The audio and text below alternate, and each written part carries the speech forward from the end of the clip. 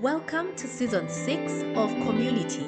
Uganda has one of the youngest populations in the world, and we at Seed Source are cognizant of this fact. So, for the next 3 months, we will feature young people between the ages of 16 and 35 who are rallying time, talent, and treasure to solve problems and push social agenda in their communities. Welcome everybody. Good morning, good afternoon, good evening from wherever you are. Welcome to this episode of the Community Podcast. My name is Peace and I'm very, very delighted to have Ivan as our guest this morning. I want to ask Ivan to introduce himself. Ivan, tell us a little bit about who you are. Tell us what you do, what area of philanthropy you're involved in, and how it all started. Yes, thank you, Peace. Hello, listeners. My name is Ivan Akoth. I am firstly a type 1 diabetic for the last 11 years now. I am also a lawyer. I also volunteer as a programs manager outreach with the Sonia Nabeta Foundation. For me, the passion or the reason for why I do what we do is really started with my diagnosis with type 1 diabetes. It's a very uncommon, unheard of, and misunderstood condition in Uganda. And when I was diagnosed, we had no idea of how to handle it. Certainly, it was very expensive getting the insulin, the syringes, the strips, and all the other materials that were needed to give me a chance to live. Fast forward to I think the first lockdown was in 2020 last year. I think we realized that the problems that were existing for type 1 diabetics in Uganda, such as access to supplies, to the essential supplies, access to hospitals for review and the like, were worsened by the lockdown. For perspective, I want to say that what happened was when the lockdown, the first wave, hit the country, there was a total lockdown of movement, all kinds of movement. And those who could access the movement were basically people who were working within the government sphere. Now, to provide more context, it's very unfortunate that type 1 diabetes in Uganda mostly affects children or young adults who come from social areas of disadvantaged socioeconomic areas or backgrounds. So you're in a position, they find themselves in a position where from the get-go, they are facing challenges to stay alive. And so during the lockdown, it became even more apparent that many warriors, we call them warriors, because we believe that fighting or living with type 1 diabetes is a fight that goes on every day. And for them to be able to get through every day, it takes a spirit of a warrior to do that. And so we realized that our warriors were not getting the Martinez strips, but they weren't able to meet their doctors. I happened to have a bike that was given to me as a gift, I think in my primary 5. I think that was about 2005. And somehow I'd managed to keep it functional up until 2020. And when one of the children with type 1 diabetes called me up and asked me if I had any spare vials of insulin, I did have 1 or 2. I told him, yes, I do have. And the warrior explained to me that they'd run out of insulin and they needed more, but there was no way they could get to the clinic. And this was the clinic was about, it's about 16 kilometers away from their home. So walking was really out of the option. And so I decided that what I'm going to do is I'm just going to ride to the warrior and deliver to him the insulin that I had. Of course, that meant that I personally would have less, and I would also probably someday get to run short of the insulin. So that was my first delivery that I made. And I did not know that a couple of days later, about 3 more warriors would call me and ask me if I had extra vials. Unfortunately, I did not have. So what I decided to do was to liaise with the clinic at Mulago Hospital, the diabetes clinic at Mulago Hospital. And I spoke to them and told them about the challenges that some of the warriors were having. And I spoke to them and told them that, look, if you're willing to give me these warriors insulin vials and their syringes and their strips, I have no problem riding to the hospital, picking them up and delivering it to them. So I did deliveries to Boyagere, Kitintale, Bukoto, Kasangati. I did one to Seta. These are quite very big distances. So it is challenging riding there because one, you are a diabetic yourself, and two, it's a bicycle. You're not used to riding bicycles. You're used to using taxis or buses to get to places, and now you have to ride. After that, I did engage with the Sonia Nabeta Foundation, and we realized that one, it wasn't really sustainable on my part to be able to deliver this to every warrior. And we decided that we are going to design an ad hoc distribution system using a border. Border borders are what you'd call commercial motorcycles. So again, to provide context, bicycles and of course vehicles that were cleared were allowed to move, but as well, commercial borders that were carrying goods were also allowed to move. So we decided we'll use that loophole to be able to get the insulin to these warriors.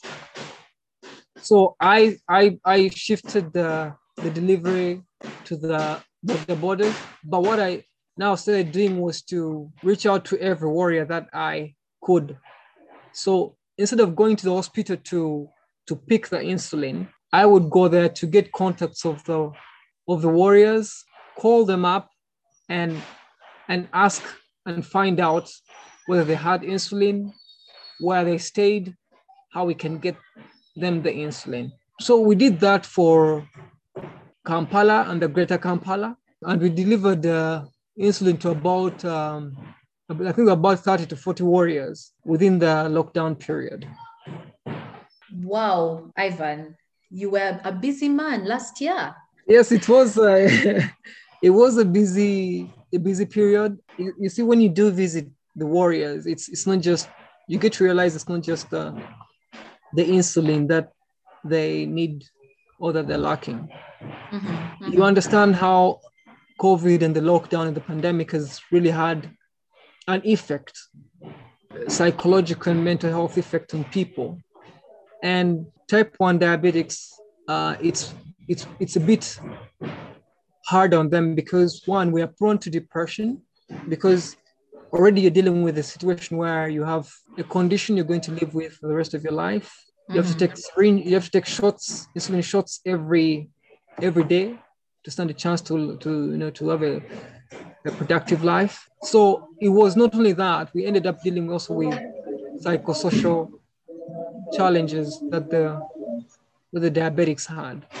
I think when you said that type 1 diabetics are prone to depression, and already with all of the information that we have around COVID-19 is that people who have diabetes and some other pre-existing conditions are more likely to suffer the effects of COVID-19, have it worse than people who don't. And so I really must applaud you for this work that you are doing in an already tough season because of the pandemic and the lockdown that came after as a result of that. But Evan, can you just paint a picture for us? When you say type 1 diabetes, what does that mean? For the person who's listening and hearing you emphasize that it's type 1, what what is it about it that makes it different from, I don't know, is it type 2? Are there more types than type 1? Yeah. So firstly, I think there's so many types of diabetes.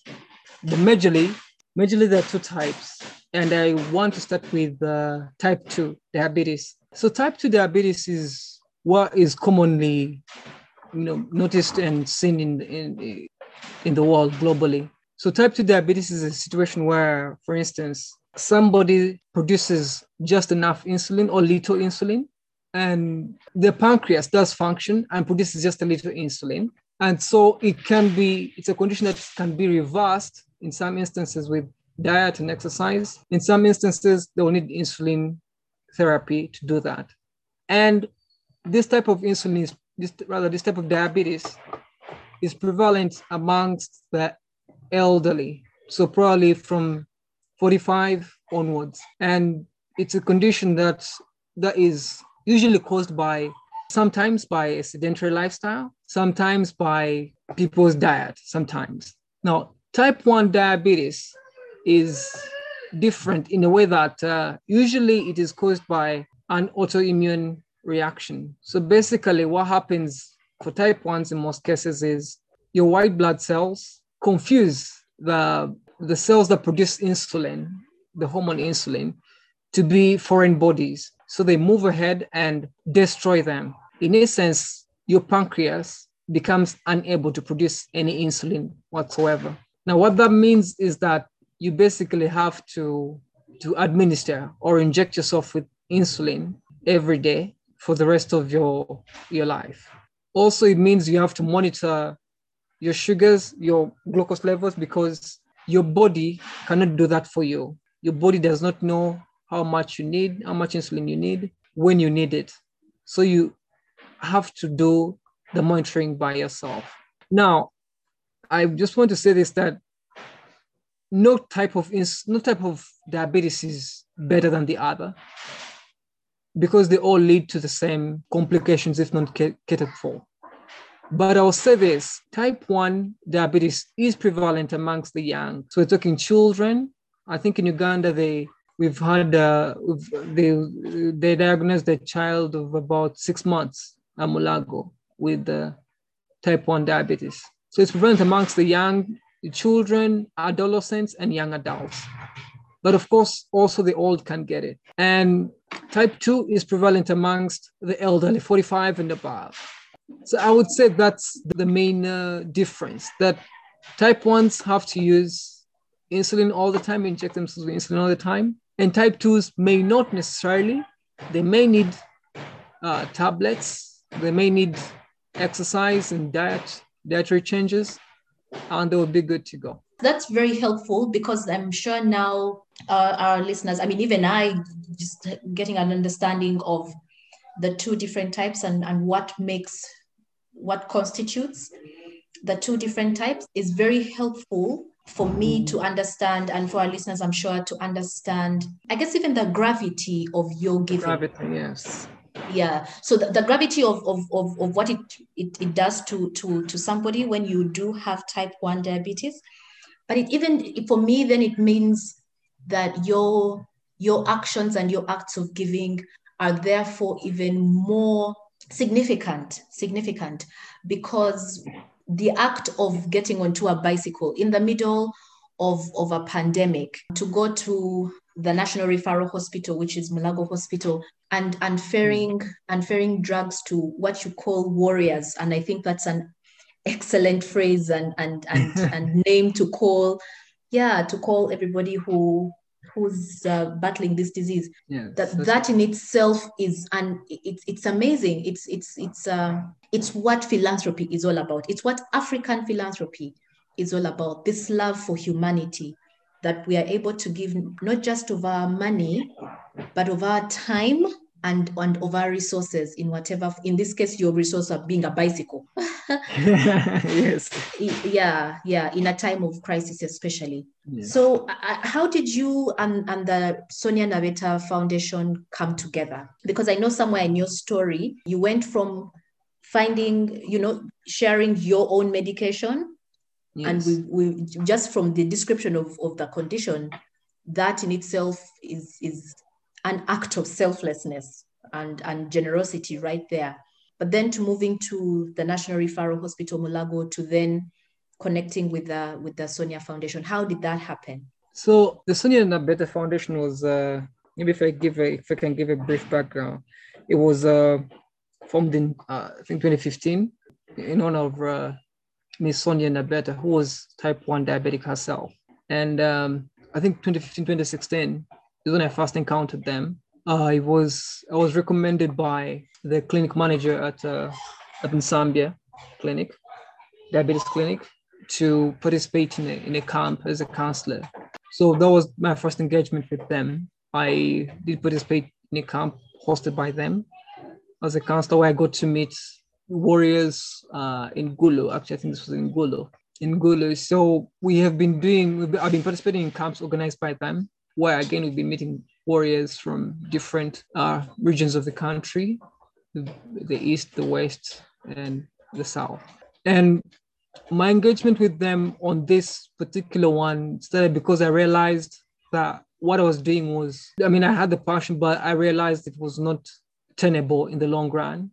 And there was no idea how long the lockdown was going to last. And yet, clearly, there were more warriors who were in need. So I reached out to them and shared with them what I was doing. I asked them if they could step in and develop a quick response, especially for this lockdown period, the lockdown period that we're undergoing. And their response was to create a network of border borders, as I stated earlier, border borders, which are commercial motorcycles, that could help ferry the insulin to these warriors.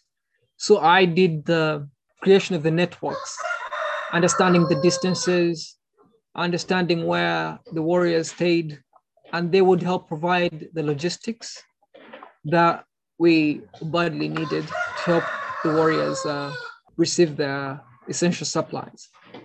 So what I'm hearing, Ivan, is that you went from being, for lack of a better word, a beneficiary of the foundation's work to then paying it forward and becoming part of a collaboration, creating a partnership with them so that you could then share or pass on what you had received to others who were in need, just like you had been a while back. Yes, that is true.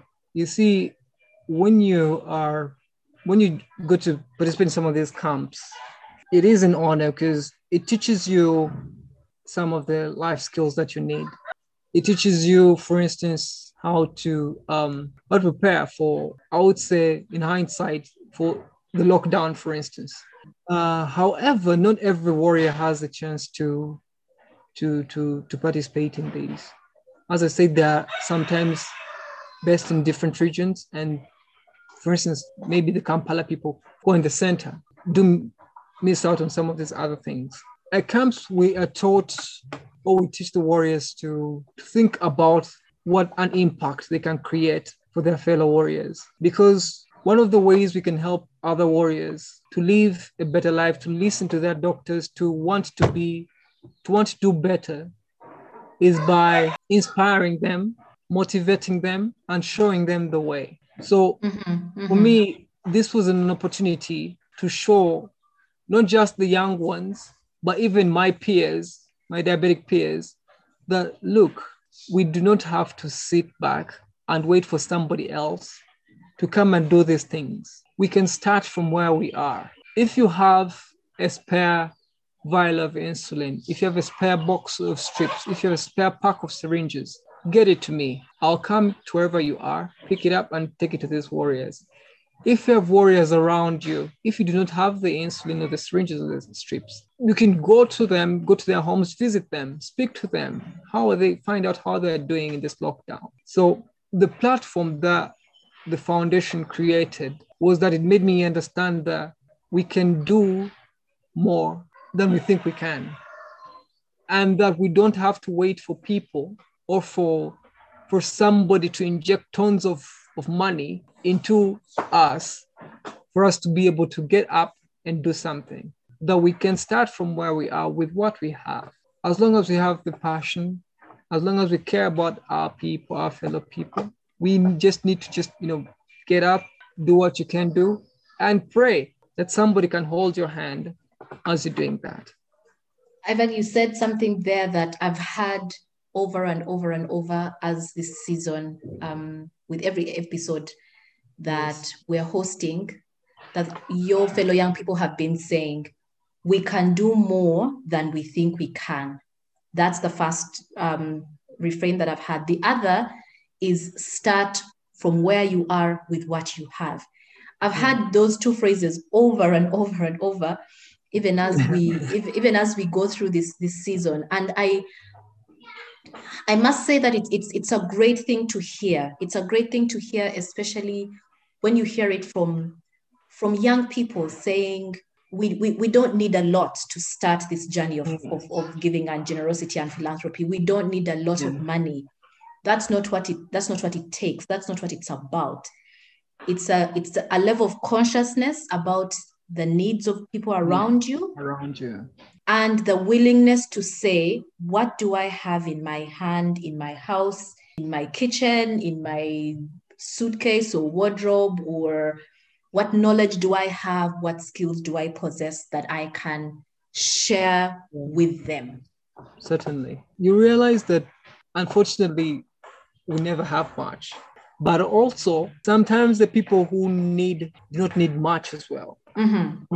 What I've realized, sometimes it takes just a call to make somebody's day. I'll tell you this, sometimes you go to a clinic, so you ask for a day off at work, or you just ask for a break from work, and you go to clinic and you spend your entire morning and afternoon speaking to the young ones. So at the end of the day, they'll call you back when they get home and they tell you, this has been the best day of my life. I thought I was going to give up, but after speaking to you, I feel very energized. I feel like I can take this on. And that just shows you that sometimes all people need is just a little of you, a little from you, and which we always have. We always have just a little. But again, when you say, just as you say, your conscience. And in Africa, another person's wellness is indeed our wellness. Yeah. Versus diabetics, let's type 1 diabetes.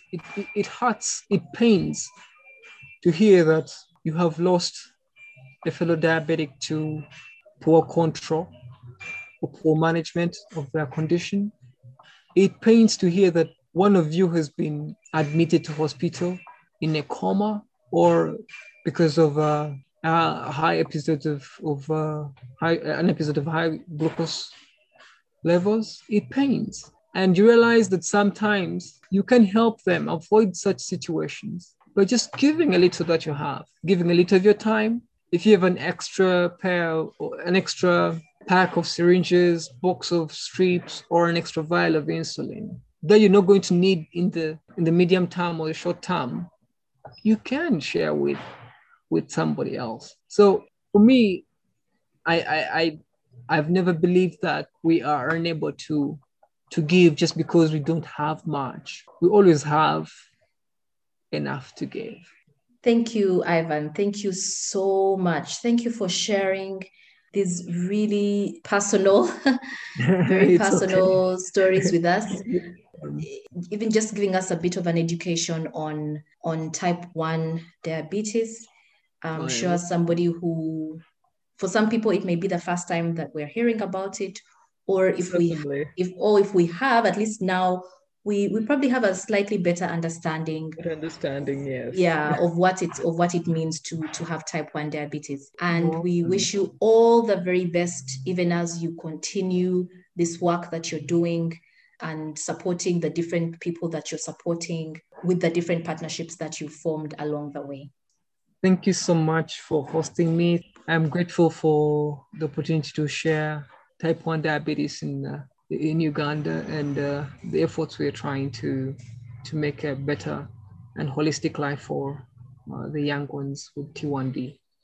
At the end of this season, CIVSOS will be hosting our annual gathering of givers on 30th of September. You are all invited.